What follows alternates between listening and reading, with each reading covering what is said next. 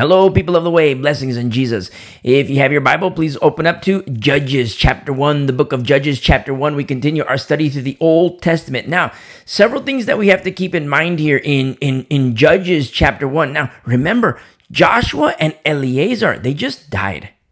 End of the road for them, end of watch in this life. Now, remember, just like, when we look at the book of Deuteronomy and we see Moses, his farewell discourse, the book of Deuteronomy, and we look at Judges or the book of Joshua, our study last week, and even the week prior. You see the farewell discourse of Joshua. Now, keep in mind too that we have this backdrop of our study in Hebrews chapter 4, our Sunday studies in Hebrews chapter 4.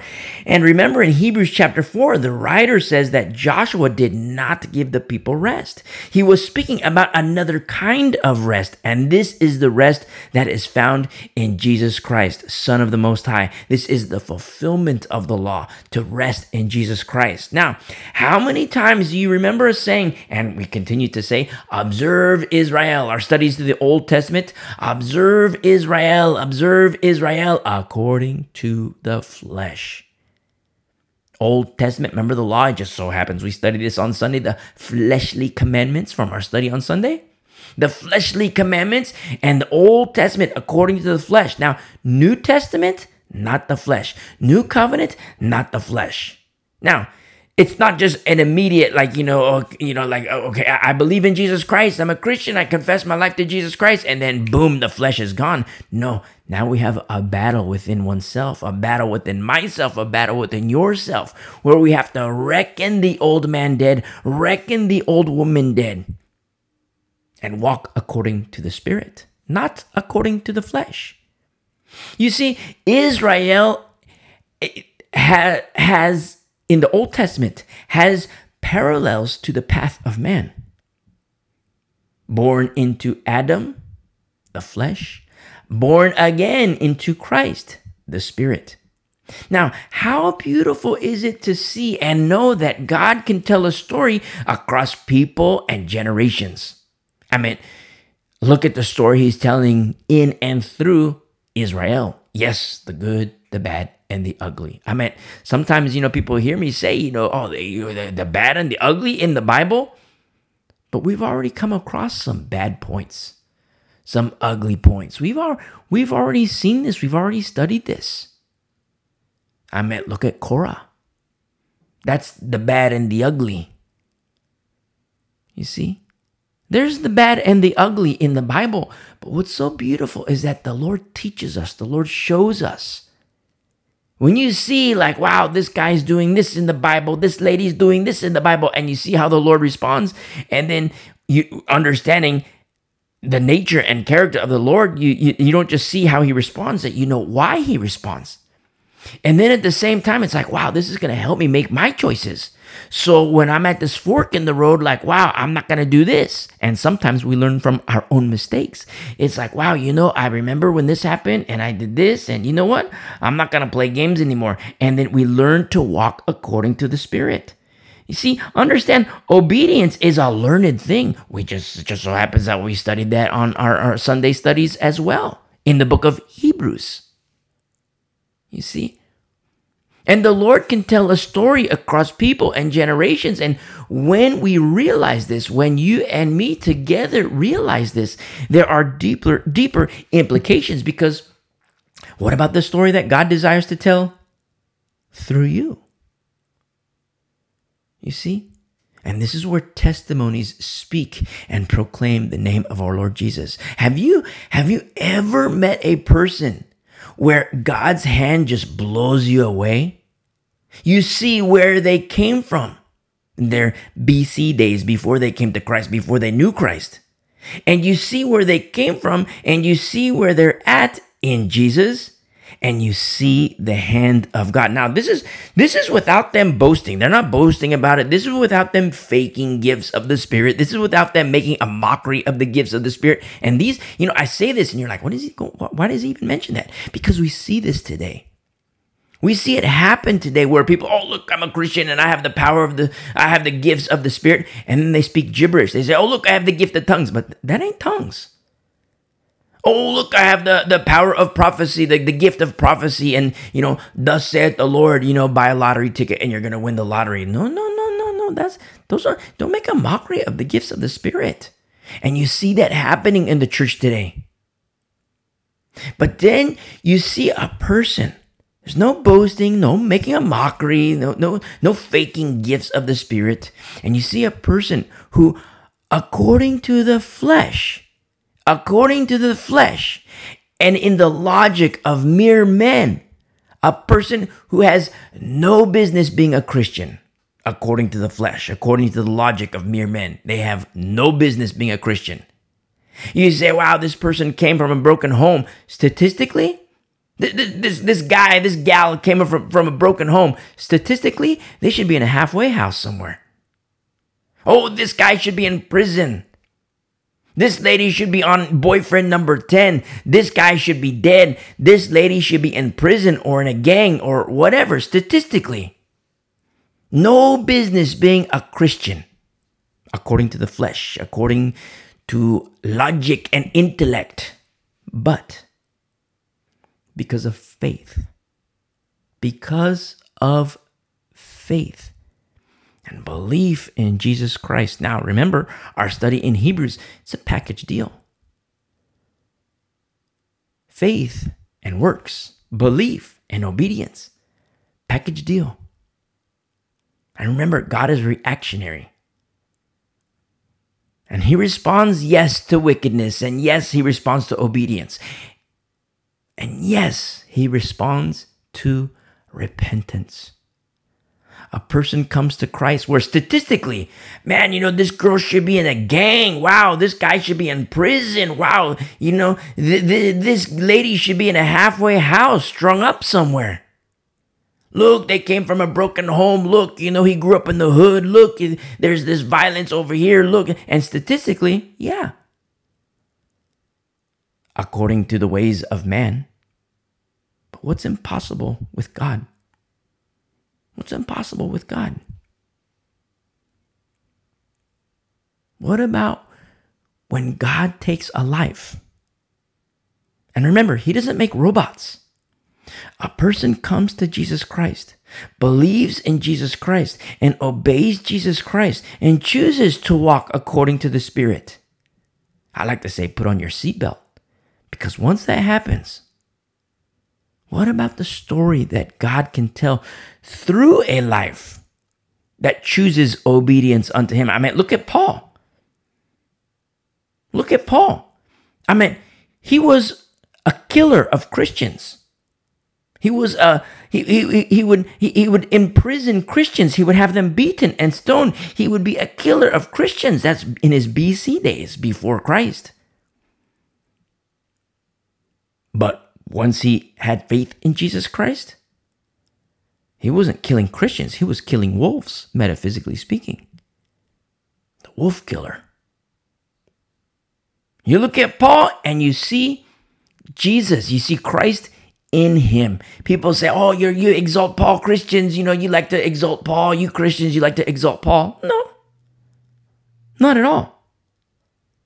But what about Christ in Paul? What about Christ in Chloe? What about Christ in Priscilla? What about Christ in Aquila? What about Christ in Epaphroditus? You see?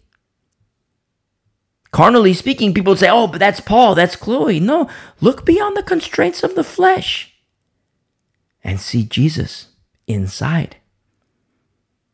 Where it is no longer Paul who lives, where it is no longer Chloe who lives, where it is no longer Priscilla who lives, where it is no longer Lydia who lives, but Christ in them. You see, but does that happen with everybody? The answer is no. There's a reason why we specifically say, hardcore all the time. Oh, but, this is hardcore. Because sometimes when you look at the choices of Paul, when you look at the choices of Chloe, that's hardcore. When you look at the choices of Timothy and Lois and Eunice, it's like, okay, that's hardcore. It's like, yeah, they're saints, but there's something different about them. They're not, run-of-the-mill saints. I mean, you hear that. I mean, if you're listening for the first time, you're like, wow, this is like really, really bold to even say or suggest such a thing. But if you've been walking with us for a while, you're able to make this distinction. Look at Corinth. When you see Paul write his letter to Corinth in 1 Corinthians, and you see Paul write his letter to Philippians, the Philippian saints, and you make the comparison with those two churches and the makeup of those two churches and the works of the flesh, we could say in one church, because in Corinth was also found leaven, something that was not found in Philippi. Now, if you're listening for the first time, go back and listen to those studies. Very, very important. Everything is housed and resourced. Everything is there. The archives are there. thewayunderground.com. And there's messages and there's sermons in there about, how to grow and mature in Christ. Go and listen. So important for every single one of us to choose to be hardcore for Jesus Christ. And we see similarities and parallels with that here in the book of Judges. And so we start here in Judges chapter 1, verse 1. Now after the death of Joshua, it came to pass that the children of Israel asked the Lord, saying, who shall be first to go up for us against the Canaanites to fight against them? And the Lord said, Judah shall go up. I love this so much. Notice the chronicling of deaths that we've seen so far. We see Joshua, he's dead. Eleazar, he's dead. Who shall be first? The question is posed in verse 1. Who shall be first? And the answer, Judah. Now, this is Judah as a people because, the actual son, Judah, the son of Jacob, he died also. And so this is Judah as a people. And a lot of times when we see this, like we're about to see, like in verse 3, so Judah said to Simeon, his brother, this is like, when a president meets a prime minister or a prime minister meets a king, you see like it can be said like, the U.S. said to China or Russia said to Iran, when really it's the leaders that are speaking. And, the U.S. is going to meet with Great Britain, or the U.S. is going to meet with, or, Canada is going to meet with Japan, So it's like you see the heads of state, but they're represented by their countries. And that's what we see here. Because we see when, who shall go, who shall be first? And the Lord says, Judah shall go up. Judah shall go up. Now, it just so happens we study this on Sunday. And we see another leader from Judah, not Levite. And this other leader from Judah is in the order of Melchizedek. Remember our Sunday study? It just so happens. And how beautiful is it that we can see this so early on in the book of Judges? And the Lord said, Judah shall go up. Indeed, I have delivered the land into his hand. In verse 3, so Judah said to Simeon, his brother. Now remember, these are the tribal heads that are speaking. Simeon and Judah.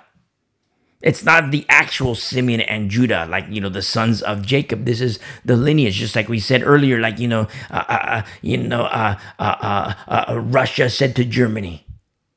It's like, no, that you have the heads of state, the head of state of Russia says to the head of state of Germany. And then it's like, okay, Russia says to Germany because there's the heads of state. And that's what we see here, the heads of these tribes. Judah said to Simeon, his brother, in verse 3, come up with me to my allotted territory, that we may fight against the Canaanites. And I will likewise go with you to your allotted territory. And Simeon went with him. Now, do you remember in our study from last week, there was mention about immigration. And it wasn't said in a manner of like, like an isolationist, like, oh, here this teacher is, he teaches from America and, he's an isolationist and, he doesn't want, these immigrants to, no, it's not said like that at all, but it's to understand how culturally speaking, a nation can change. Any nation. When you look at demographics, everybody says, oh, democracy, democracy, democracy. And in that vein, you look at about how demographics can change and you create voter blocks. Look at 1915 China and compare that to today. What happened? You look at 1952 America, what happened? You compare it to today. 1952 to today, what happened? You look at 1985 Venezuela, compare that to today, what happened? You look at 1999 France, compare that to today, what happened? You look at 2001 Germany, you compare that to today, what happened? You see? And so when we speak of this immigration, like we studied from last week, from that perspective, how a nation can change when there's in the absence of acknowledging who the Lord is. We see it in Israel, and it comes at a heavy cost. Now, and that's what was the perspective about immigration, how Israel changes when you take these factors about how culture can change. And it's going to hit hard because very soon, you see how, like in verse 1 here in Judges chapter 1, how, the people asked, who shall be first? And the Lord responds, Judah. The Lord is speaking. And they have ears to hear. It's Judah shall go up. But in a couple more chapters, you know what's going to happen? Israel, they're going to be worshiping Baal and Molech. What happened? What in the world happened? How is it that Israel can seek the Lord, ask of the Lord, and the Lord responds and gives them direction? And then in the next chapter, in a couple chapters, you know what's going to happen? How is it that instead of seeking the Lord, they're on their faces seeking Baal? They're on their faces seeking Molech. You see? Because a shift happened, a change happened, just like with Balaam and Balak. Do you remember when Balak, in our study in the book of Numbers, he wanted to know, how do I defeat Israel? Because Israel, they were winning battles across the wilderness. They were winning battle after battle after battle. And Balak was like, oh my goodness, how am I going to defeat these guys? How am I going to train my warriors to go down and fight against Israel? How am I going to train them so that they can win in combat against Israel? And so he sought the counsel of Balaam. And Balaam revealed to him, well, you're not going to do it physically. You could have like mighty warriors and Israel's going to kill them all because the Lord is with them. And through the counsel of Balaam, Balak learned how to defeat Israel. It's to get them to turn their back on the God of Abraham, Isaac, and Jacob. It's to get them to deny the Lord who saved them, who rescued them out of Egypt. And so you know what he did? He says, okay, warriors, stay home. And he calls upon the women. He called upon the women. And he sends his women down. Hey, go to the camp of Israel. Now, I don't want to get graphic or anything, but they probably were dressed a certain way. And you know what happened? The men of Israel, the warriors of Israel, they did their sex with the women. And then the women, in very short order, they say, okay, let's worship Molech, let's worship Baal now. And you know what the men did? The warriors of Israel, former warriors, they said, okay, hook, line, and sinker. They denied the Lord. and they started to worship Baal. You see? And you see Balak as a type of Satan. The seduction, the wicked, twisted, evil deception designed to seduce. And Satan is very effective. Balak was very effective. I mean, he achieved his goal. Not with everybody, though. Not with the remnant. The remnant, look at Phineas. Look at beautiful, beautiful Phineas. You see, he made a stand. And praise be to the Lord because we have these examples. And so that's what we see here in Judges. You see the end result of it. It's the end. I shouldn't even say the end result because it happens multiple times. Multiple times, all throughout the Old Testament, it happens. You say, "Well, that's the Old Testament. That's Israel." Hold the phone there, my friend. It happens with Christians today. It happens with Christians today. Somebody's on fire for the Lord, and then they go do their drugs.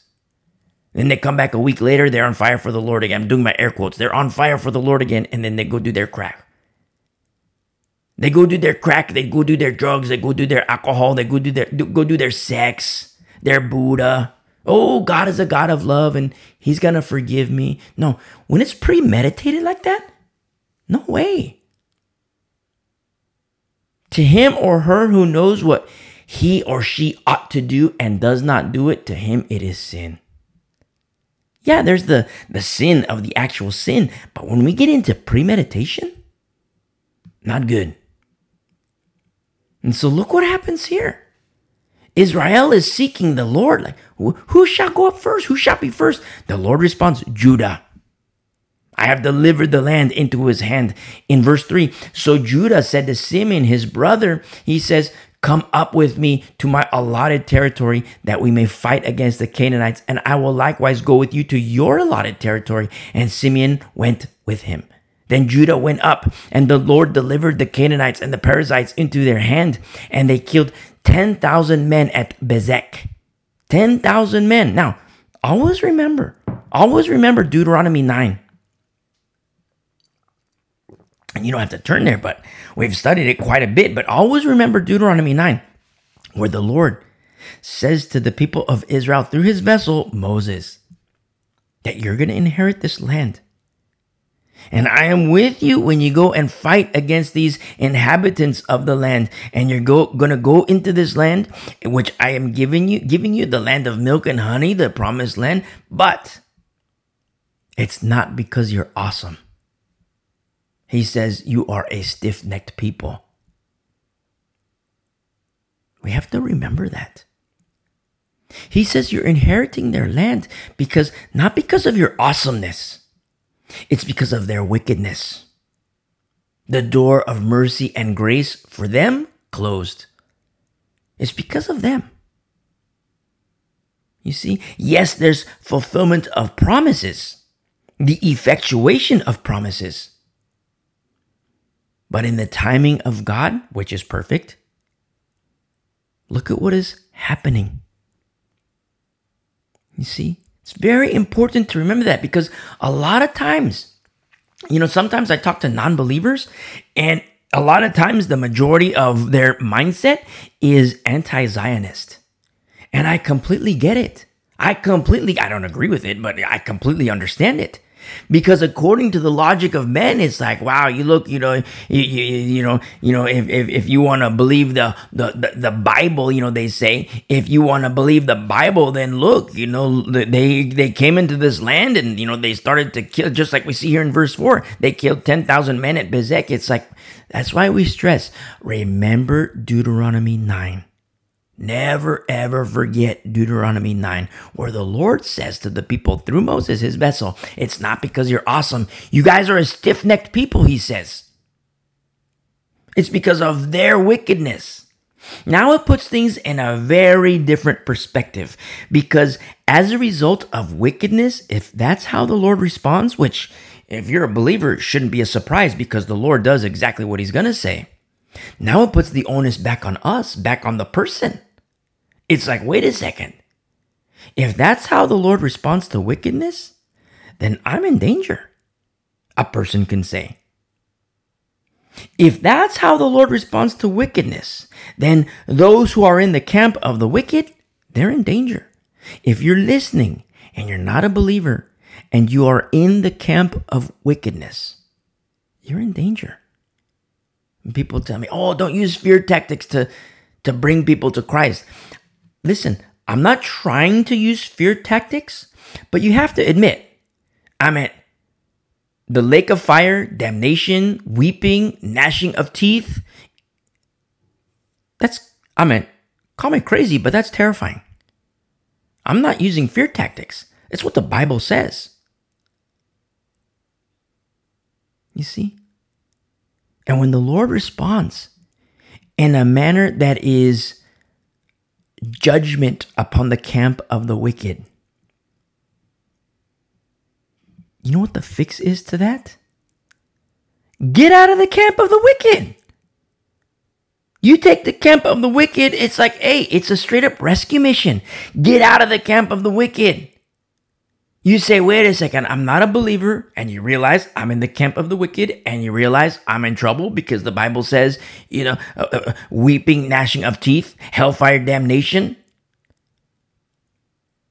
And you say, what do I do? Repent. Hit pause, listen to the message, how to commit your life to Christ, and you commit your life to Christ right here, right now.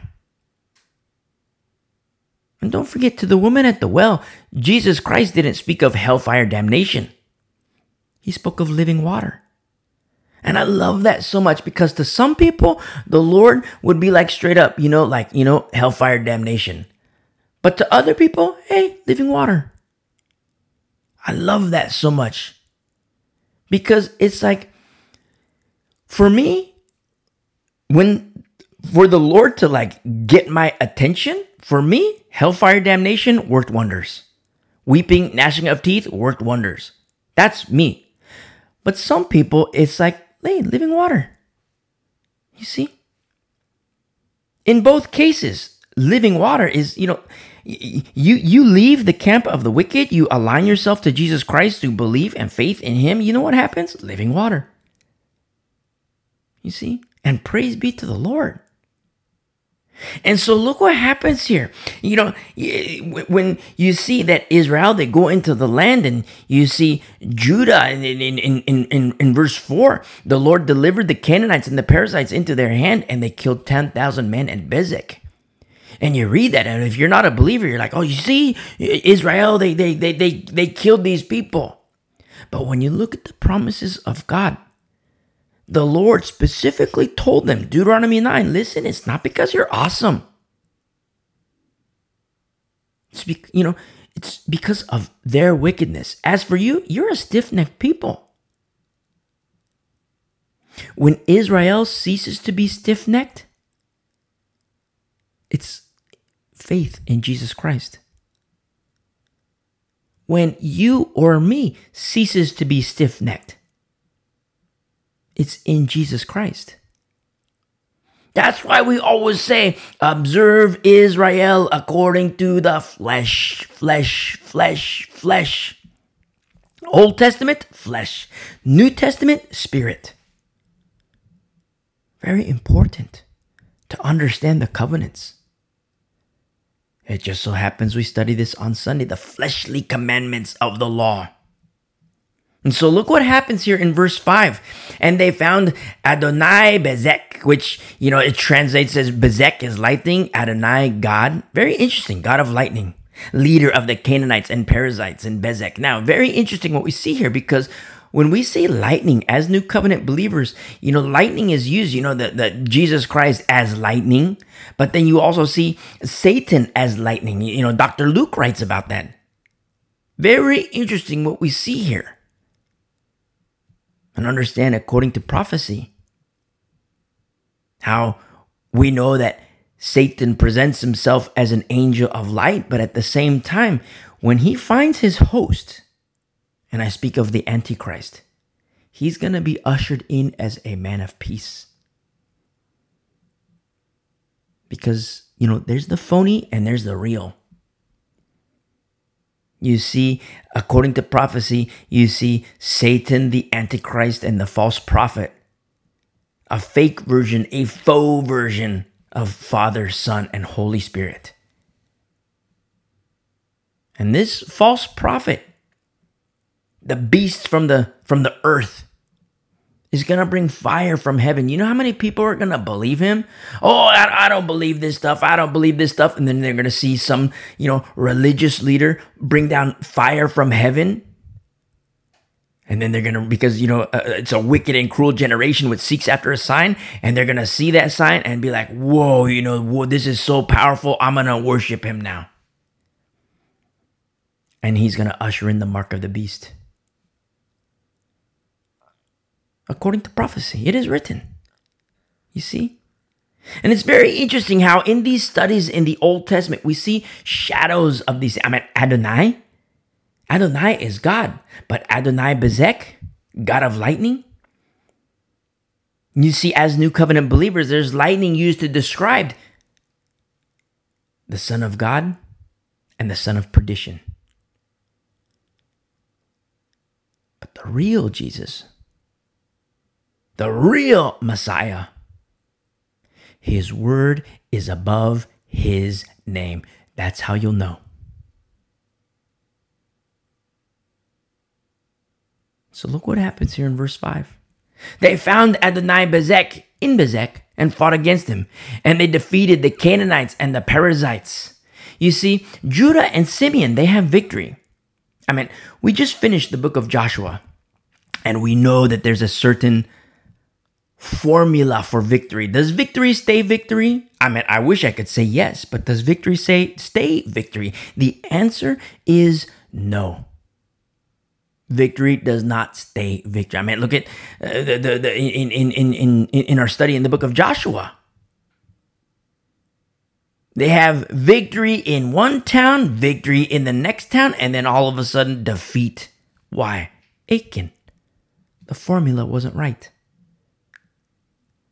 If victory stayed victory, there wouldn't be the Achan. What about you and me in Christ? Does victory stay victory? In Christ? Yes. But a person starts to toy around with the flesh, has the heart of Achan, you're not going to see victory. You're going to see defeat. You see? Now, before feeling dread about this, sometimes, when I have these conversations with believers, with Christians, they're like, oh, what? Like it's kind of a dreadful thing. What do you mean victory? Does this mean I'm going to be a Christian and not be victorious? Well, flip the coin. Flip the coin and see the joy. See the joy in understanding that belief and obedience is a package deal. When you see Paul rejoicing, when you see Peter rejoicing, when you see the saints in the book of Acts rejoicing, and in a lot of ways and a lot of times the rejoicing is while in tribulation. How is it that they're rejoicing? How is it that Paul can be, or Paul too, but how is it that Peter can be beaten and rejoice? You see? Because it's a new way of thinking. It's a new way of understanding. His rejoicing was that he was counted worthy to suffer shame for the name of Jesus Christ. You see? It's very important for the remnant to understand formula, the nature and character of our Lord and how he works. And so you see that there was victory for Judah and Simeon when they came against the Canaanites and the Perizzites. And in verse 5, they defeated the Canaanites and the Perizzites. Notice what happened here in verse 6. Then Adonai Bezek fled. Some leader. He fled. Judah and Simeon, they defeated the Canaanites and the Perizzites. And so Adonai Bezek, the God of lightning, some leader, he runs away, he flees. Now, I don't know if there's any historians. I'm kind of a little historian buff, If you've read about the epic naval battles of the Pacific, US and Japan, the captains would go down with their ships, on both sides. The captains, the heads of the ships, the skippers, the admirals, they would get their men to safety. I mean, as best they could. But then they would be the last man on board. And forget sides for a moment. Understand that there is honor in a manner of death. Now, a little comment, you hear me say that, but a little comment for the old people. The old people, my older brothers and older sisters. And with all due respect to the older generation of both US and Japan. And I've had these conversations with the old codgers, old veterans. Not too many World War II guys left anymore. But to speak with like the Korean War vets, and to speak with Vietnam vets, sometimes it's not easy to forget, which is understandable, completely understandable.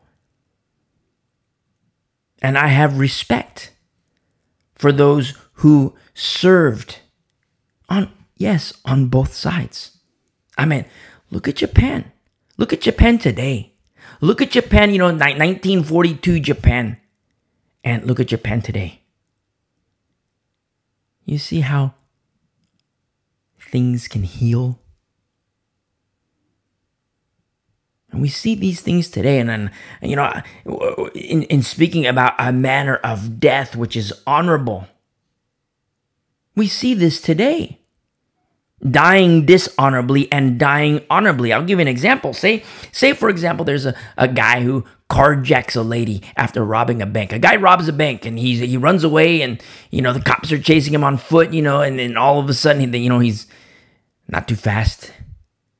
And so he carjacks a lady.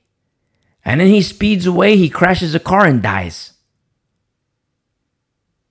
You take another example. A lady who runs into a burning apartment building. And she runs up the stairs. She gets to one corner of the building. And then all of a sudden she sees 3 children there. She can barely hear their screams. She gets and sees them. And she, kicks open the window. The glass shatters. And she, clears, scrapes away the glass so there's no scraping of the kids. And she takes each child one by one. Drops them out the ground, to firefighters on ground level. She drops the first child, drops the second child, drops the third child. Okay, so the kids are safe now. They get to live. Now, all of a sudden, the building collapses and she dies. In both cases, there was death. The carjacker died. The lady with the collapsed building, she died. But one has honor. The other has dishonor. You see? The carjacker, dishonor, died dishonorably. The woman died with honor. And we see this everywhere. But we see it in the Bible too. Dying honorably in the Lord. Moses and Korah died. Joshua and Achan died. But understand, you can't even compare Moses and Korah. They both died, yes. But one died honorably before the Lord. The other died dishonorably before the Lord. With Joshua and Achan, both have died. Joshua died honorably in the Lord. Achan died dishonorably before the Lord. You see? We see honor and dishonor, which is a choice. It's a choice. A person, male, female, young, old, I don't care, who says, I am going to honor the Lord. I desire my life to be a sweet aroma before the Lord. A person, male, female, young, old, makes his or her choice. I mean, just like Joshua says, as for me and my house, we will serve the Lord. But what about the person? What about the soul that just straight up says, as for me, I will serve the Lord? Because prophetically speaking, a man's enemies will be in his own house. What about the person that says, you know what?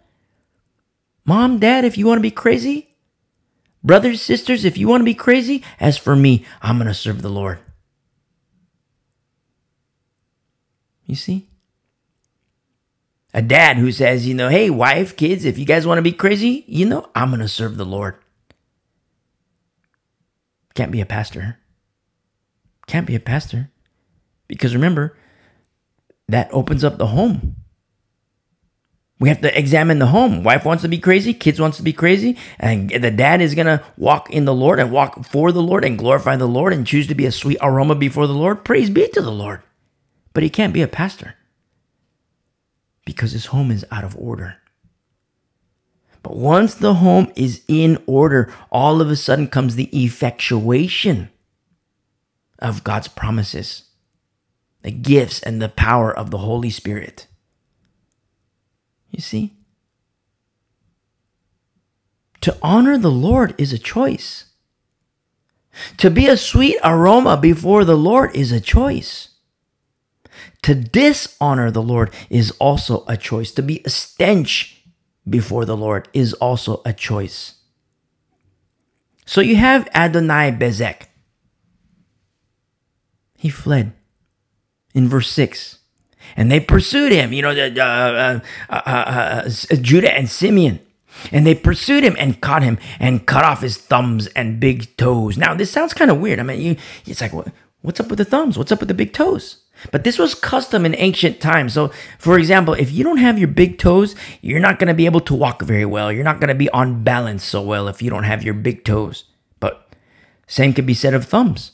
I mean, if you don't have your thumbs, you're not going to be able to hold a sword or a shield or a weapon. And this was common practice to remove the threat. Kind of a nice way of dealing with someone too. I mean, instead of torture, we're just going to cut off your toes, your big toes. Instead of torture, we're just going to cut off your thumbs. So the person is not tortured. The person is not killed. The person gets to live. But with limited digits, you're removing the threat. And, remember, we're studying the Old Testament. I'm not saying, hey, let's cut off this guy's thumbs. Let's cut off this guy's, the thumb toes, the big toes.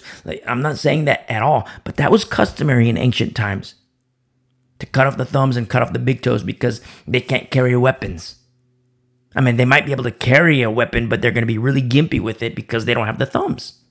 They're not going to be able to walk. They're not going to be able to run on the battlefield, fully armed because they don't have the big toes. You see, they don't have the thumbs to hold the weaponry, which means they're not going to be a threat on the battlefield. Very common in ancient warfare.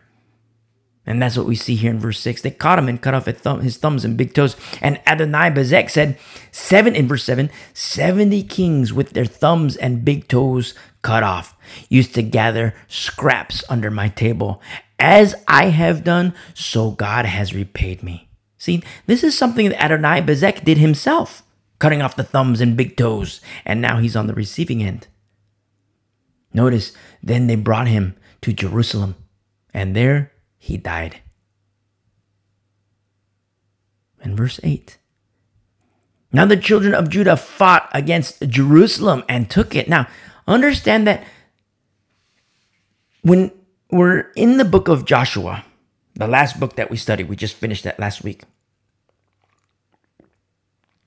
And when we studied that, not all the peoples were defeated at the initial inheritance, because Israel would enter a town, and sometimes the people would scatter.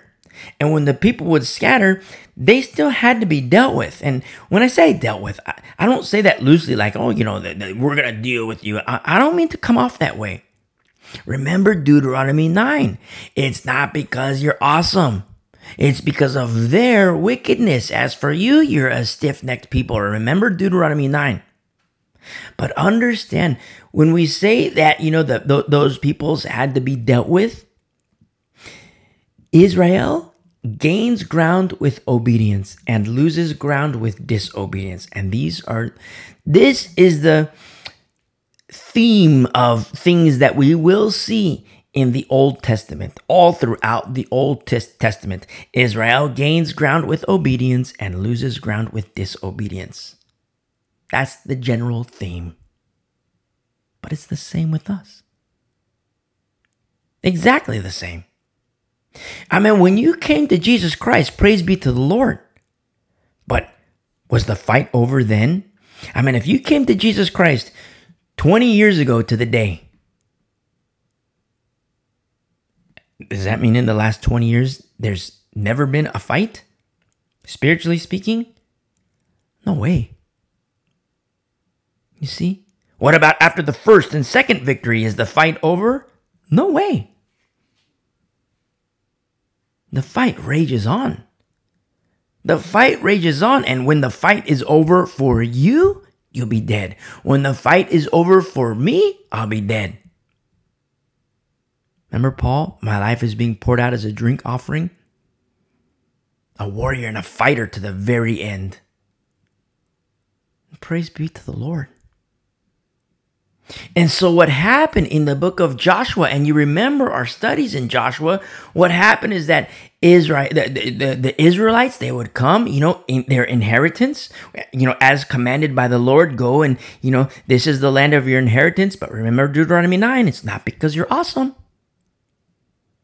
And so the inhabitants of that town before the Israelites came, what happened is that they would flee to different regions and flee to different areas. And here in Judges chapter 1, verse 8, we see that Jerusalem was a city where people fled to.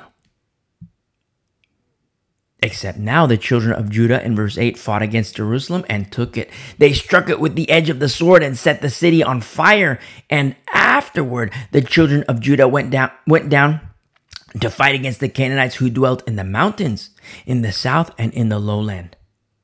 Then Judah went, in verse 10, Judah went against the Canaanites who dwelt in Hebron. Now the name of Hebron was formerly Kirjath Arba. And they killed Sheshai, Ahiman, and Talmai. You see, this is victory. Victory. You see these pictures of victory for Judah, but it's after the inheritance. It's much like you and me. We come to Jesus Christ. I mean, that might have been 5 days ago, 5 years ago. It might have been 20 years ago. It might have been 30 years ago. But praise be to the Lord, you and me were in Christ. And there's that victory of, yes, we are born again believers in Jesus Christ, but there's continual battles in the life of a Christian. There are continual battles. Some of those battles are lost. Some of those battles are won. But when the formula is right, those battles are won. Victory. It's a result of obedience. It's the handiwork of our Lord. When the formula is not right, then you're going to see the ups and the downs in the life of the Christian. Where it's like they're on fire for the Lord, and it's like, boom, they're going to have victory. And then, boom, something's going to happen, walking according to the flesh. And then all of a sudden, boom, you're going to see like the basket cases. And I don't say, I say that with all due respect, but have you ever seen somebody, a Christian, who's just a straight up basket case? I say that with all due respect. But it's like, wow, this person, he says he's a Christian. She says she's a Christian. But it's like, well, wait a second. What's up with the sex? What's up with the crack? What's up with the Buddha? What's up with the alcohol? What's up with the yoga? What's up with the crystals, the chakras? And you see, a person says they believe in Jesus Christ, but as a result of disobedience, as a result of their own choices, as a result of not being hardcore, as a result of they might have had victory in coming to Christ, and praise be to the Lord, it's absolutely victory. But what about the next battle? What about the next battle after that? And the third battle, and the fourth battle? And a person might say, well, wait a second. I have victory in Jesus Christ because I'm a born-again believer. You think Satan's going to leave you alone? Let's be straight up here. You think Satan's going to leave you alone? And when a person doesn't grow and mature in Christ and learn to be equipped and fight the good fight of faith, not according to the old covenant, not according to the old covenant rules of engagement, but according to the new covenant rules of engagement. Remember, we just studied this on Sunday? Rules of engagement for Fallujah, rules of engagement for Haiti, different set of rules of engagement. But when a person isn't equipped and doesn't understand, remember Jesus Christ says when a demon leaves a person, praise be to the Lord, there's victory. But Jesus warns, when a demon leaves a person, that demon isn't going to go away and stay away. No, that demon is going to come back. And a lot of times Christians don't realize this. But he adds even further, that demon is not going to come back by himself. He's going to come back with demons that are worse than him. You see? And failure to grow and mature in Jesus Christ, which is also a choice, it comes at a very heavy cost. Oh, praise be to the Lord. I'm a Christian. Praise be to the Lord. God is love. God is love. Hey, I'm in agreement. A person comes to Christ. Praise be to the Lord. It's beautiful. But come on, we got to train. We got to roll around on the mat and learn how to fight the good fight of faith, because those demons, they're coming back. They're coming back. And if you're not ready, no victory. And Jesus warns, when those demons come back, if that person isn't ready for a fight, then the state of that man is going to be worse than the first. Picture that. Say somebody has a problem with marijuana, and they repent, they come to Christ, and that demon of dependency leaves. And then that person just figures, well, God is love, and praise be to the Lord, I'm a Christian, of which I'm in full agreement. Yes, praise be to the Lord. Praise be to the Lord. There's victory in Christ, a born-again believer. It's beautiful. But if that person, if that new believer does not grow and mature in Christ and become deadly in Christ, the good deadly, which is a very specific formula which necessitates a teacher, a pastor, just like the pastors of Philippi, to train, to teach a person how to fight, the weapons of warfare, how to use them. Absent that, if there's like the defunct pastor of like Corinth, not good. Because that demon is going to come back, and that Christian isn't ready for that fight. And that demon's going to come back not alone. He's going to come back with his friends, with his homies. Demons that are worse than him. Now you have a person who was formerly, his addiction, his vice was marijuana. And now it's marijuana plus. You see?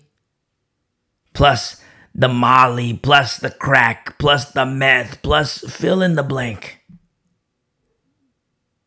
And then you see that guy, the state of him is worse. Man, he was better when he was on pot. But now look at him, he's got, the meth mouth, the holes in the face, his arms are all shot up, and he's falling apart, he's decrepit. The state of him is worse. You see? Why? Because he didn't train. He wasn't equipped. Which, there's a responsibility on him as well to learn to be equipped, and the desire to learn to be equipped, understanding. But then you come across the defunct pastor who never even utters the fact that a person needs to learn how to fight. Oh, God is love. God is love. Yeah, he's love, but there's more. You see? And so all of a sudden, you see, as new covenant believers, you start to see, wow, there's parallels here to the book of Judges. And so notice, Judah has his victory. Simeon has their victory. Together they have their victory. And in verse 11, look what happens. In verse 11. From there they went against the inhabitants of Debir. The name Debir was formerly Kirjath Sepher. Then Caleb said, whoever takes Kirjath Sefer and takes it, to him I will give my daughter Aksah as wife. It's quite the prize. And I don't mean that in a carnal sense, but let's be real here. It's quite the prize. Sometimes I have these conversations with females, with the women. Oh, how dare he? How dare he? He's offering his daughter as the prize. How dare he? But remember who's speaking here. Remember who's speaking here. This is Caleb. This is the only survivor of the first generation. Now, there were two, but Joshua has died. This is the only survivor of that first generation, and he has the favor of God. Now, consider his parenting. Consider the parenting of Caleb, who has the favor of the Lord. You see, some guys could say, well, I will give my daughter as a wife. Some guys could say that, and every single guy wouldn't move an inch because the daughter is a basket case raised by a fool. A guy says, hey guys, you guys do this and I will give my daughter as a wife. And the guys are just looking at each other like, I'm not doing anything. His daughter's a basket case. He's a basket case too. He raised a fool. He's a fool himself. But Caleb, he's different in a good way. Not the fool. He didn't raise a basket case. He's not a basket case. Caleb's different in a good way, in a very good way, in a beautiful way. And so he makes this proposition, whoever takes Kirjath Sefer in verse 12 and takes it, to him I will give my daughter Aksah as a wife. In verse 13, and Othniel, the son of Kenaz, Caleb's younger brother, took it. So he gave him his daughter Aksah as wife. And notice what happens here. Now it happened in verse 14, when she came to him, that she urged him to ask her father for a field. Now, this is Aksah is with her new husband Othniel now, and she came to him and she urged him to ask her father for a field, and she dismounted from her donkey, and Caleb said to her, so now she's with her dad, and Caleb said to her, what do you wish? In verse 15, so she said to him, give me a blessing, since you have given me land in the south. So you can see, since you have given me land in the south, you can see verse 14 was a success. So they have the field. And so he asked her, what do you wish? And she says to him in verse 15, give me a blessing. Since you have given me land in the south, give me also springs of water. I love this so much. Beautiful Aksah, a little opportunistic, you could say. You've given me land in the south. Give me also springs of water. And Caleb gave her the upper springs and the lower springs. And this is so beautiful to me. I don't know many dads who would have said no. I don't know many dads who would have said no. But, is her request an evil thing? Is she requesting something evil? Not at all. Baby girl, here you go. Picture Caleb, baby girl, here you go. And it's the blessing and more, because here, you want the land? Here. You want a spring? Here. Take the upper spring and the lower spring. You see? Look how Aksah wanted the blessing of her dad. It was something that was desirable for her. And this is so beautiful. I love this so much. I have a message to dads. And I love you. If you're a dad, I love you. And my message to dads is this. Don't be a loser. Don't be a loser, straight up. Don't be a loser. Pour into your kids. New wine from new wineskins. Pour into your kids. And so we see here in verse 16. Now the children of the Kenite, Moses' father-in-law. Now this is the lineage of Jethro now. That Moses' father-in-law. Now, we see that Jethro, we know from our prior studies that, Jethro was a priest of Midian, but he's Kenite. It says, it's written here, the children of the Kenite. To give you an example, say there's a Dutch person.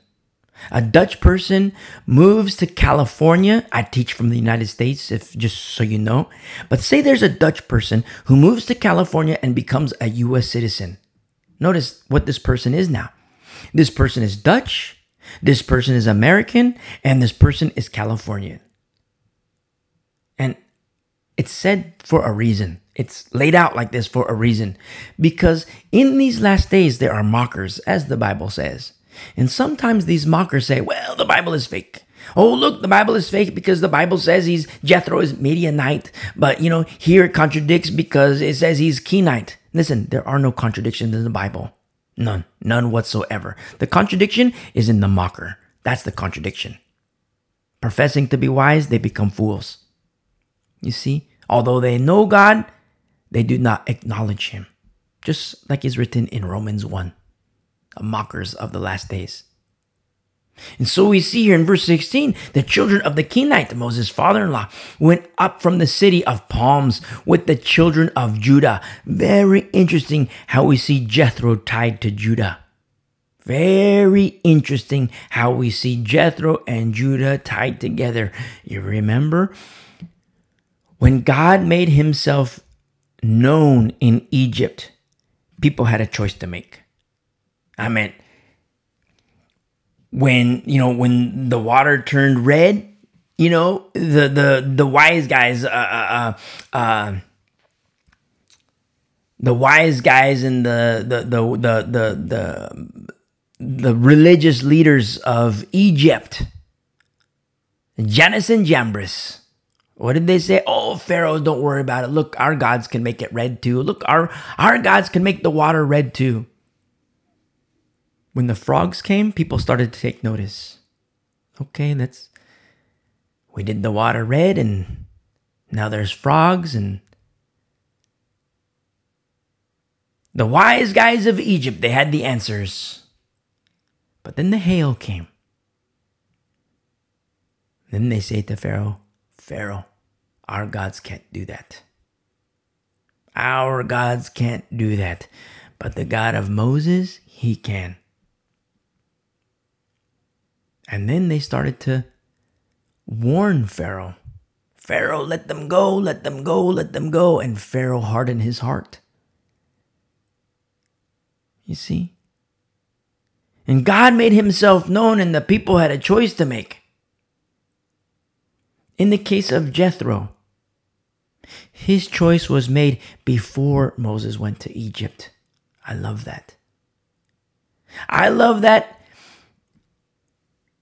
Even without our study in Hebrews, I love it. But even more so with our study in Hebrews on Sunday. You know why? Because here you have Jethro, who made his choice before Moses went to Egypt. He made his choice, and here we see him tied to Judah.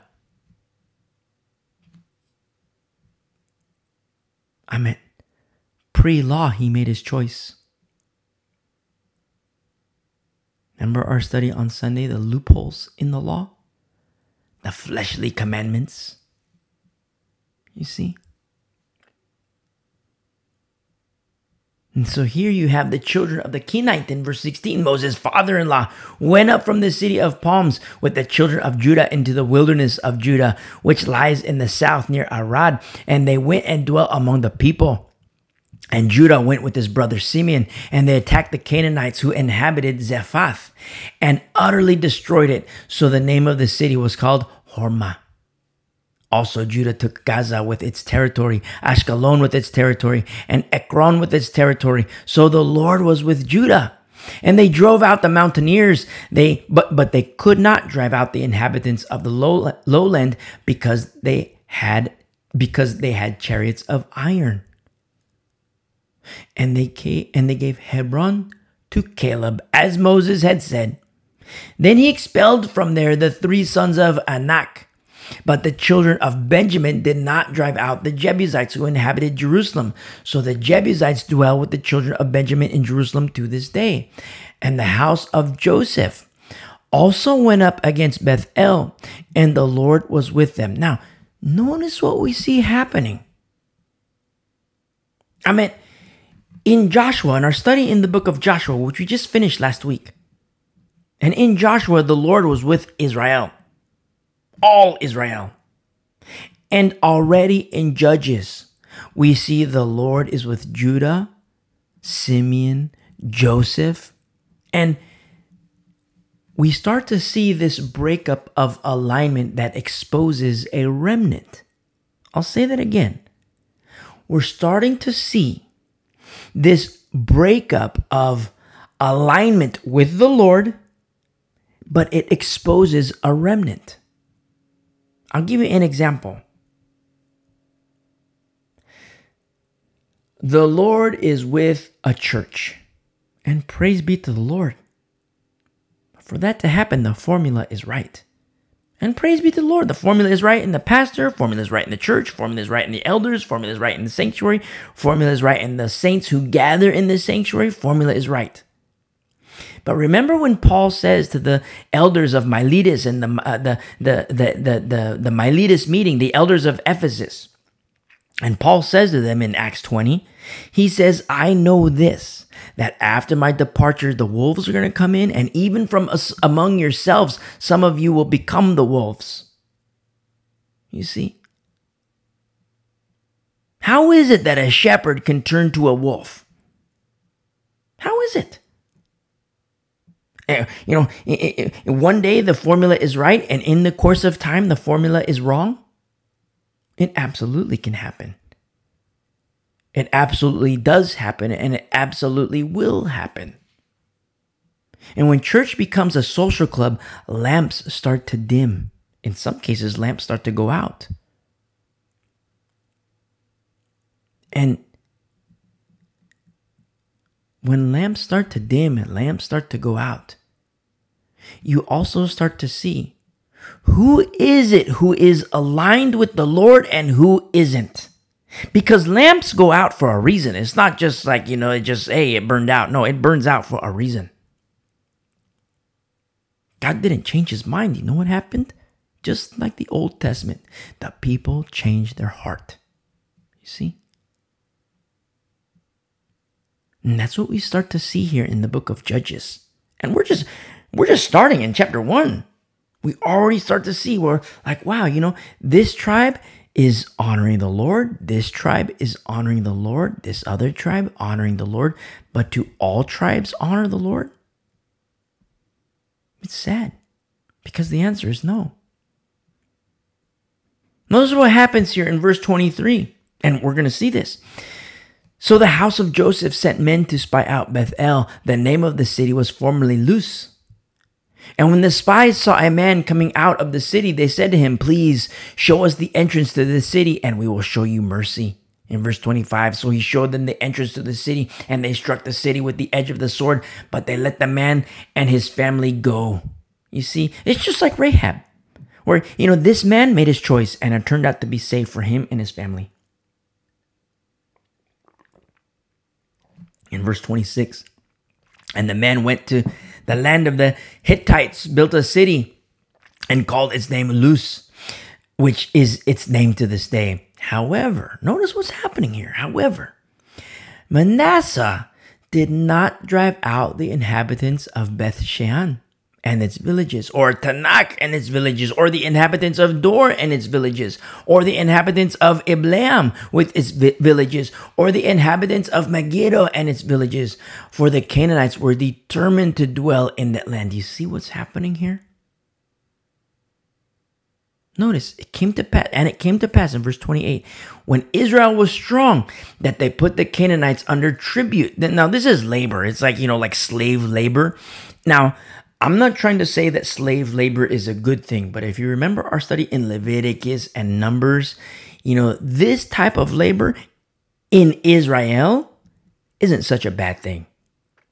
Isn't such a bad thing at all, because even while put to labor, the law has a pathway that leads to faith. Being under tribute and a slave in Canaan, for the Canaanites, that's not good, because we're talking like torture, labor. We're talking like, I don't want to get graphic, but we're like, sexual stuff, and it's just not good to be a slave in all these different peoples.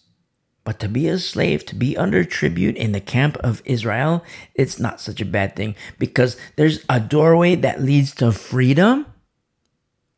But even in that doorway, there's also the pathway that leads to faith. And these are things, if you've been walking with us for a while, you understand this. Go back and listen. If you're listening, a new listener, go back and listen to those studies. Exodus, Leviticus, Numbers, Deuteronomy, Joshua. It's very important to have this understanding, because with the understanding, we also understand the nature and character of our Lord. Notice it came to pass in verse 28, when Israel was strong, that they put the Canaanites under tribute, but did not completely drive them out. So we're seeing some tribes deal with their lands differently. Some are hardcore, some are not. Judah, hardcore. Manasseh, not. But it comes at a heavy cost to the entire camp. Now, what about us? You say, well, that's just Israel. No. Observe Israel according to the flesh. Look at what the Lord is showing us when dealing with not the Canaanites, not the Hittites, not the Hivites, not the Jebusites. When dealing within ourselves, and I speak of carnality and sin. When it comes to the area of carnality and sin, some are more hardcore than others. Some are not. Now, the end result shows the wisdom with one and the foolishness of the other. Oh, God is love. God is love. Come on, let's go do our crack. Oh, God is love. God is love. Let's go do our sex. Let's go to the strippers. Let's go to the Ouija boards. Let's go to the casino. Oh, look, God is love. God is love. God is love. When a person is hardcore, says, no, I'm not messing with the sex. I'm not messing with the drugs. I'm not messing with the alcohol. No, it's hardcore like Judah. Hardcore. You're not dealing with the Jebusites, the Canaanites, the Hittites, the Hivites. You're not dealing with that. But you are dealing with the strongholds of sex and drugs and alcohol, the Buddha, the Ouija board, all kinds of different things. But when a person is hardcore with that, like, no, I'm not messing with the sex. I'm not messing with the Buddha. I'm not messing with the Ouija boards. No. As for me, I'm going to serve the Lord. In the course of time, something is revealed. Wisdom. A person is not hardcore with those things. And in the course of time, something else is revealed. Foolishness. The way of the fool. You see? Look at what the Lord is showing us. We're just in Judges chapter 1, but look at what the Lord is showing us so far. Look at verse 28. Nor did Ephraim drive out the Canaanites. Look at what's happening here. Judah, hardcore. Ephraim, not so hardcore. Manasseh, not so hardcore. And it comes at a heavy price for them, but then also for the entirety of Israel. Because remember, we're in the book of Judges. But very quickly, they'll be worshiping other gods. And it breaks my heart to say that. It breaks my heart to read it. It breaks my heart to teach it. But very quickly, the Baals, the Ashtoreths, the Molochs, they're going to be worshipped. Now, it's one thing if it's the Canaanites doing it, if it's the Jebusites, the Hittites, that's one thing if they're doing it. I'm not saying it's approving if they're doing it. I don't want them to do it, but it's one thing. But for Israel,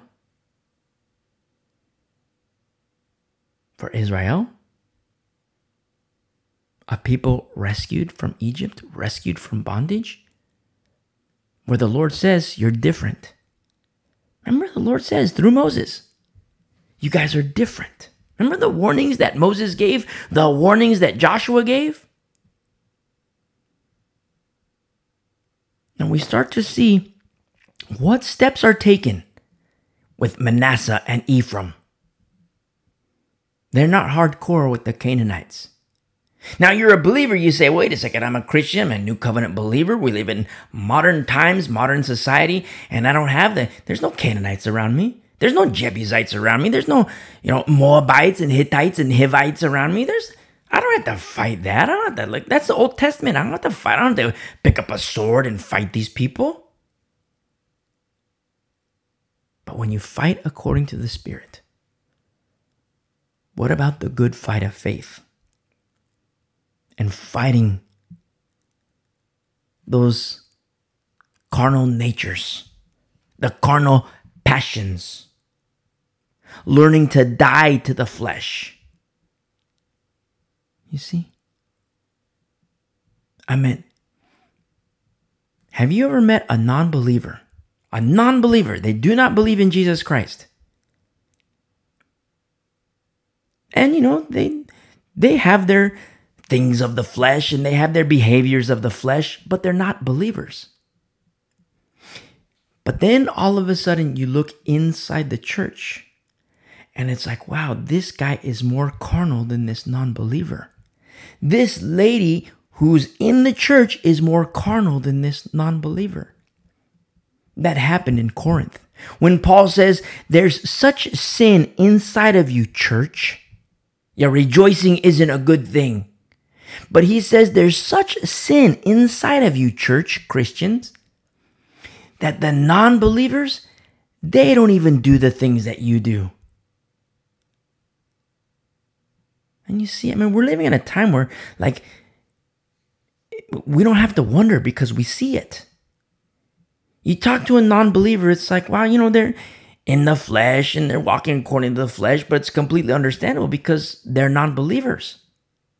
Remember when Paul is speaking, he says, listen, when I told you not to hang out with the sex or the sex people, the drugs and the alcohol people, he says, I didn't mean to,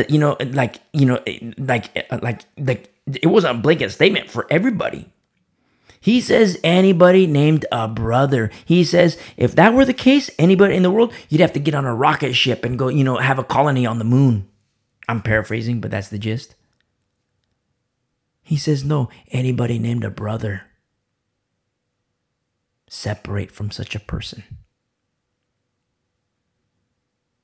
And then you see, remember our study? If you've been walking with us for a while, you remember our study in 1 Corinthians? How they have their defunct pastors, defunct teachers, and it comes at a very, very, very heavy cost for the church. Because look at the separation. The remnant separating from the leaven. Look at the heavy cost.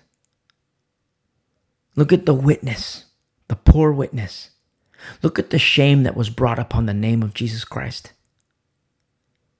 And then you see the separation, the remnant away from the leaven. Now, remnant, let's get you cleaned up. You see? Then you go back and you look at the leaven, the sex, the drugs, the alcohol, the extortion, the flesh. You look at just a quick analyzing. Why did that happen? Why did we have to get to this point? Why was it that for 3 years, the pastors didn't tell them, hey, this isn't good, repent? Why is it that for 3 years, the elders didn't tell the saints, hey, this isn't good, repent, get right with the Lord. We got to get you cleaned up. Why is it? Number one, the pastors, the elders, the overseers, they weren't hardcore. They weren't like Judah here in Judges 1. They weren't hardcore. They weren't like Simeon here in Judges 1. They were not hardcore. You see? And I don't mean hardcore like according to the flesh. I mean hardcore like, listen, we're not going to play games with the sex and the Buddha and the Ouija boards and the yoga. And we're not going to play games with that. Why? Because we want to be a sweet aroma unto the Lord. God's house must be clean. God's people must be clean. Formula.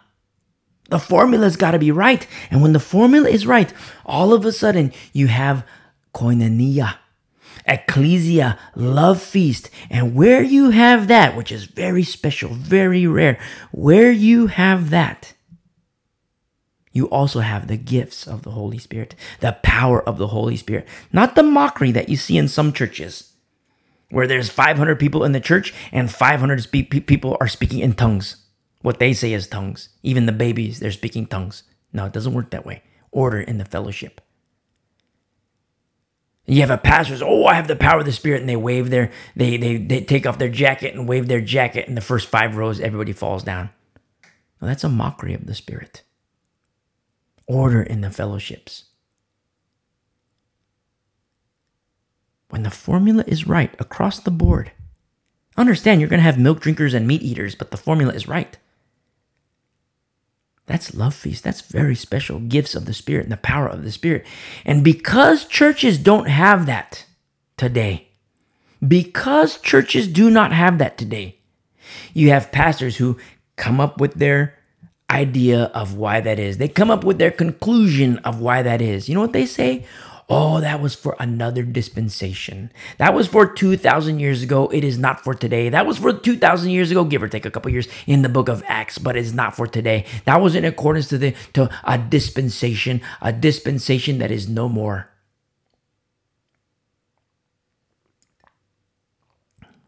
Those are the fools who say that. Those are the fools who say that. The reason why we don't see that in the churches today, it's not because of the Lord. It's because of the saint. That's why. Did God change his mind? No. He never changes. Oh, that was another dispensation. But God never changes. He's the same yesterday, today, and forevermore. He never changes. And yet you say that was for another dispensation. He changed his ways in another dispensation. It's unbiblical. You see? God doesn't change. The people change their heart. And these are things that the remnant has to understand and know in the last days, because it's going to get darker and darker and darker and darker and darker and darker and darker. But where is the light? Where is the light with God's people? You see? I mean, if Corinth had the hardcore pastors of Philippi, we wouldn't have the issues that we see in 1 Corinthians. We wouldn't have those works of the flesh that we see in Corinth. For 3 years, arrested development. For 3 years, the pastor never said, hey, stop doing the sex. Hey, stop doing the crack. Hey, stop doing the alcohol. Hey, stop doing the extortion. For 3 years, the overseers, the pastors, the so-called shepherds, never corrected anybody. That's why, if you remember our studies in those books, I have a love-hate relationship with the Corinthians. I love them, but I hate this works of the flesh. But at the same time, I'm also thankful that we have that example. Thankful that we have that example. Yeah, that's another aspect of the good, the bad, and the ugly in the Word of God. Because the Lord teaches us and shows us. He equips us. But the question is, who is going to be hardcore? Male, female, young, old, I don't care. Who among us is going to be hardcore? As for me, I will serve the Lord. Who will say that in his heart? Who will say that in her heart? I don't care if you're 5 years old. I don't care if you're 50 years old. I don't care if you're 120 years old. Who is going to say in their hearts, as for me, I will serve the Lord? Hardcore. Oh, we're not saved by works. We're not saved by works. I know. It's what the Bible says. We're not saved by works. We come to Jesus at 0%. Our righteousness is filthy rags. But once we come to Jesus, we don't come to him by works. We come to him at 0%. But we don't stay at 0%. The remnant doesn't stay 0%. We move on to perfection. We move on to perfection. Remember, abiding in Jesus Christ, the law is not made for a righteous person, but for the unrighteous. And once a person abides in Jesus Christ and grows and matures, comes to Jesus Christ at 0%, and our righteousness is his work, his righteousness. We're not saved by works. We come to Jesus Christ with no righteousness.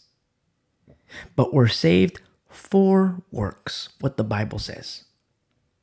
We're not saved by works, but we're saved for works.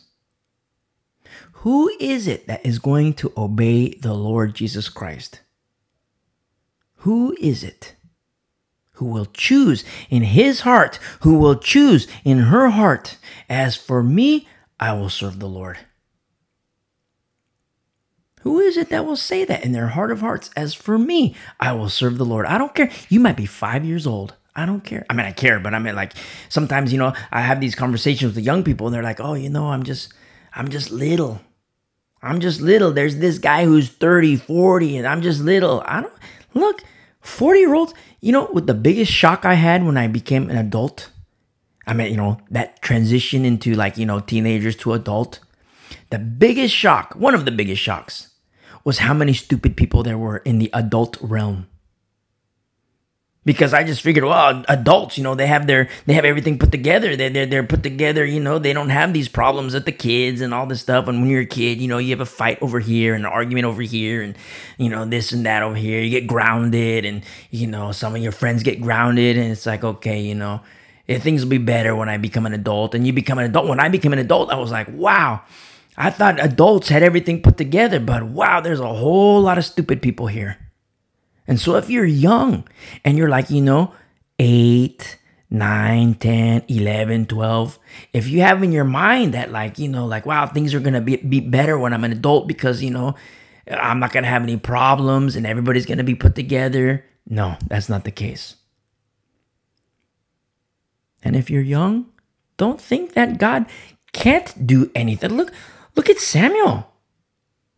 Look at when the Lord was silent. Throughout the land, the Lord was silent, and we know that he was silent for a reason. He was silent for a reason. But when he spoke, who is it that had ears to hear? You see, who is it that he called out to? Not the adult. The adult was not adults singular, adults plural. Eli and his sons. Levites. The Lord wasn't speaking to them. You see? But he spoke to Samuel. You know what came to the adults? Death, judgment. Why? Because they were stupid. You see? And if you're young, don't think that, I'm just 10 years old, the Lord can't do anything with me. Rubbish. And I say this with all due respect to my younger brother, my younger sister, whom I love in the Lord. You might be 10 years old. You honor the Lord. Formula's right in you. Put on your seatbelt. You might be 5 years old. You might be 13. You might be 14. Praise be to the Lord that you have eyes to see and ears to hear. In Samuel's day, the adults in the room, the adults of the religious establishment, I'm doing my air quotes, the religious establishment, no, they were blind, they were deaf, and they were under judgment. You see? But little Samuel, he had ears. And so notice what we see happening here. In verse 29, nor did Ephraim drive out the Canaanites who dwell in Gezer. Ephraim, Manasseh, they weren't hardcore. Judah, Simeon, hardcore. But Manasseh, Ephraim, not hardcore. So the Canaanites dwelt in Gezer among them, nor did Zebulun drive out the inhabitants of Kitron. Notice what we see happening here. Look at Manasseh, Ephraim, Zebulun. They're not driving out the full inhabitants. Remember what is written in Hebrews 4? If Joshua gave them rest. Here you have a people in the camp of Israel. They have the law of the Sabbath. They have the law of rest. They're in the promised land. But what happens is they will not have rest. Now you start to see the fleshiness of the law. The law has its loopholes to make way for something better, which is the fulfillment of the law, the fulfillment of promise. and that's Jesus Christ. So we see here in verse 30 that Zebulun did not drive out the inhabitants of Kitron or the inhabitants of Nahalol. So the Canaanites dwelt among them and were put under tribute. Nor did Asher drive out the inhabitants of Akko, or the inhabitants of Sidon, or of Ahlab, Aksib, Helbal, Afik, or Rehob. So the Asherites dwelt among the Canaanites. The inhabitants of the land, for they did not drive them out. You see, this non-hardcore approach, we'll say, it comes at a cost. And these are things that we're going to see in the book of Judges. Now, understand, Moses, they're not without warning. Moses specifically told them this message from the Lord. Don't mess around with their stuff. Don't mess around with these people. Don't be intertwined with these people. Don't mess around with their stuff. Don't mess around with them. Don't mess around with their stuff. Joshua says the same thing. Don't mess around with this stuff. You see, Moses and Joshua here in Judges 1, Moses and Joshua, they're dead now. And leaders will emerge, but leadership matters. Leadership matters. You see? And you have people today who, oh yeah, look, it's nice to be accommodating. Look, God is love and God is love and God is love. But yes, God is love. When you understand the nature and character of the Lord, you understand there's so much more. And this comes at a heavy cost. For Israel, absolutely. But it comes at a heavy cost for the church, absolutely. I mean, in the case of Laodicea, Jesus calls them a church. They believe in Jesus. Laodicea, they believe in Jesus. And there's a gathering of them together. And you think like, wow, this is a beautiful thing. But there's a problem. Jesus, the biblical Jesus, the real Jesus, he's on the outside of the church. Why is that? Why is it that Jesus is knocking on the door of the church of Laodicea, desiring to be on the inside? Why is it that he is on the outside? Because there's a very specific formula. Obedience unto Jesus Christ. I mean, we read that when you read Revelation 2 and 3, and you see these accounts of the 7 churches. And you see that only 2 are safe. 1 is really safe. Then you look at the makeup of the other churches, and the Lord indicates this is good, but this I have against you. And what does he say? Repent. Repent, repent, repent, repent, repent. You see?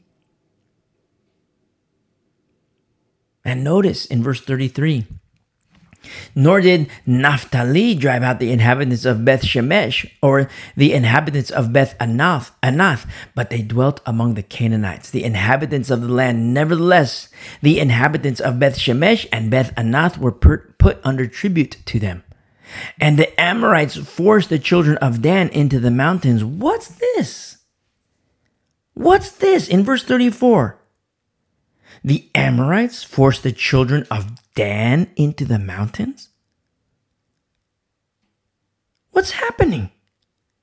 Dan of Israel being forced into the mountains?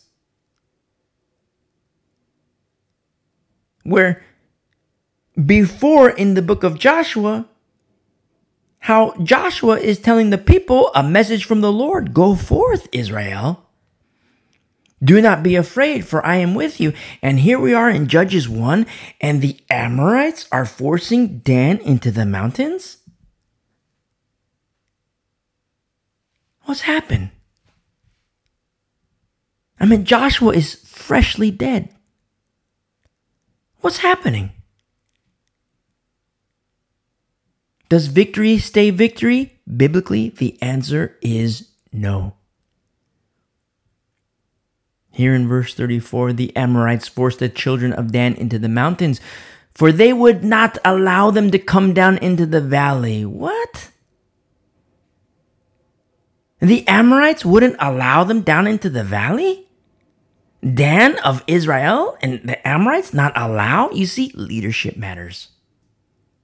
Leadership matters. To teach, to inform, to encourage, to remind, to protect, to train. To train in the ways of righteousness. To train in the ways of fighting, warfare, the way of the warrior. Not according to the flesh. I mean, here in Judges 1, according to the flesh, but that's Old Testament. This is precede. I mean, if you're listening for the first time and you're listening, what is he talking about precede? Go back and listen to our studies in the book of Galatians. I mean, remember, everything's housed, everything's resourced for thewayunderground.com. Everything's housed there. Go listen, they're archived for you. Hebrew Roots, go check out the Hebrew Roots section. Studies in Galatia, Hebrews. You'll understand. The rules of engagement. Joshua isn't being heeded here. And Joshua died. But yet, remember in his final discourse and exhortation, choose this day whom you shall serve. And in that same vein, the blood of our Lord, I say the same to you. Choose this day whom you shall serve. You see, with Moses, Israel was fine. With Joshua, Israel was fine. I mean, fine, but it was like, who's aligning with Joshua? Who's aligning with Moses? I mean, like, Korah was with, like literally speaking, Korah was with Moses, but spiritually speaking, Korah was not with Moses, you see? But there's alignment with Moses. Praise be to the Lord. Remember, it was the people who said, like Moses, why do you think it's only God who can speak to you? Moses, we want to hear from the Lord. And Moses was on board. Moses, praise be to the Lord. He got special blueprints, told them to the people did it. The Lord started to speak, and they heard. And they were terrified. And they cried out to Moses, Moses, the exact opposite of what they wanted. Moses, do not let the Lord speak to us, Moses. Moses, tell him to stop speaking. You speak to the Lord, and Moses, you tell us what the Lord says, and Moses, we will do that. And that's what happened. You see? But don't forget when we started Hebrews in Hebrews 1, that the Lord speaks through his Son, Jesus. The Lord speaks through his Son. And don't forget, the Word became flesh. You and me, in studying the Word of God, we understand and we grow in the knowledge which is a gift of the Spirit. The full counsel of the Word of God, Old Testament, New Testament, Genesis to Revelation, understanding the covenants, understanding the rules of engagement, understanding how to fight, being equipped with the weapons of warfare. And that's exactly what we do. We fight the good fight of faith, hardcore. You see? Yes, it's true that we don't face Jebusites and Hittites and Hivites, but we do face something else within selves, and that's the flesh. The carnal ways, the carnal passions. But when you reckon the old man dead, you reckon the old woman dead. That's the dead guy. Just like Paul says, it is no longer I who live, but Christ lives in me. Don't forget, Paul, who killed Christians, who imprisoned Christians, who had them stoned and beaten. And Paul says of himself, it is no longer I who live. That guy, he's dead. But it is Christ who lives in me. I am crucified with Christ. You hear people say sometimes, I am crucified with Christ. I love that verse so much. I'm crucified with Christ. Come on, let's go do crack.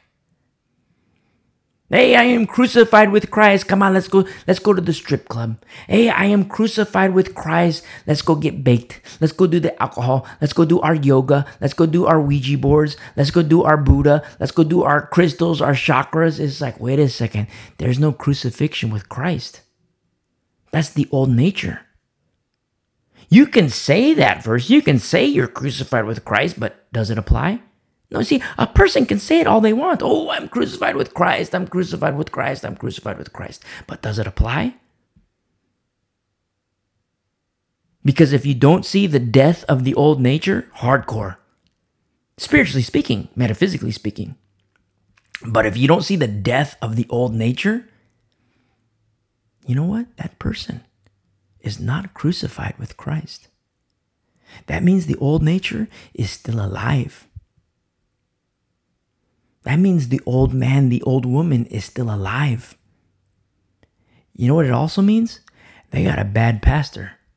They got a bad teacher. You see? You know what that also means? They got to jump ship. They got to learn. They got to train. They got to be equipped. You see? And we have these Old Testament examples. And notice what we see here in closing, verse 35. And the Amorites were determined to dwell in Mount Heres, in Aijalon, and in Shalbim. Yet when the strength of the house of Joseph became greater, they were put under tribute. You see? And as tribes are making their choices, and we're seeing which tribes are honoring the Lord and who is not honoring the Lord. You know, who's hardcore and who is not hardcore. Understand, God is reactionary. God is reactionary. And knowing that God is reactionary, we see how he responds, and he does exactly what he said he would do. Exactly. I mean, even when you look at like the Battle of Armageddon, the book of Revelation, and you see how the Lord responds and what the Lord is doing, and you read passages of Torah, and it's not even a surprise because, wow, Lord, you said you would do this. You said that this would be what you would do in the case when wickedness is the chosen path.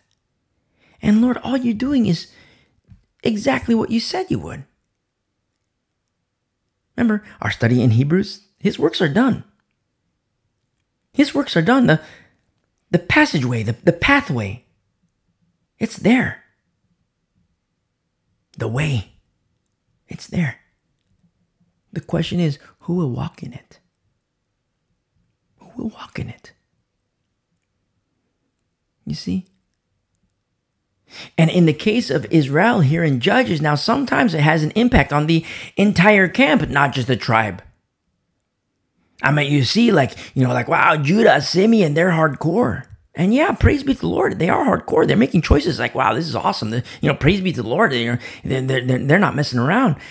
But then you get into like Dan, you see like Manasseh, you see Zebulun, and their choices. It has an impact on Judah. It has an impact on Simeon. Look at the case of the church. I mean, if you're hardcore, you're a hardcore believer. And I don't say that in a prideful sense. It's not like, we wear like, t-shirts that say, oh, I'm a hardcore Christian. No. But you're like Chloe. You're like Timothy. You're like Epaphroditus. You're like Peter. You're like Paul. You're like Lydia, Priscilla. I'm going to say Priscilla. Prissa. Paul calls her Prissa. And you're hardcore. And you see the state of the church. The rise and the increase of apostasy. Is the mindset, well, you know what, we're hardcore and that's not me, so that's just them. No. Because it's painful. It hurts. It affects you. It has an impact on you. You know what that's called? Long suffering. It hurts.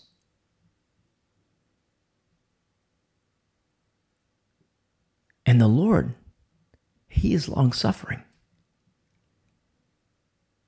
That's the heart of our Lord. Rejoice in that. Rejoice. That your heart has alignment with the heart of our Lord, who is also long suffering. In that, rejoice. Sometimes I have these conversations with Christians. How can I rejoice in suffering? My heart is hurting. My heart is broken. I see the rise of apostasy and my heart is aching. How can I rejoice in this? Because God, He's also long suffering. God is also hurting. And your heart is like His. You see? And in that, the remnant can rejoice. It's powerful to see what the Lord is doing, to see what He has done and see what He is doing and rejoice in Him and in Him alone. Praise be to the Lord. And so we continue here in verse 36. Now the boundary of the Amorites was from the ascent of Akrabim, from Selah and upward. And we're going to end our study here. And you know what happens? It's going to be heartbreaking. In future chapters, in continuing our study in the book of Judges, it will be heartbreaking. But understand the Lord does exactly what He said He would do. Obedience is a learned thing. Obedience is a choice. And you're going to see people, you're going to see tribes. I mean, like in Joshua. In Joshua, you see, all Israel. And you see Israel is honoring the Lord. And under the right leadership, under Joshua and the elders. But they die. And then you have a generation without this leadership.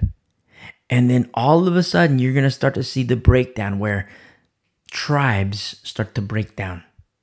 You see some tribes like Judah and Simeon, but then you see like Naphtali and Dan. It's like you start to see this breakdown, which impacts the whole. But this breakdown is going to further break down. Because in the course of time, we're going to see Hannah. In the course of time, we're going to see the breakdown, not just of Israel, not just of individual tribe, but you're going to see this breakdown of multiple people, many people within the tribe, where there's just Hannah, there's just Samuel, there's just David, there's just, the prophets, there's just, you're going to see the smaller number of people.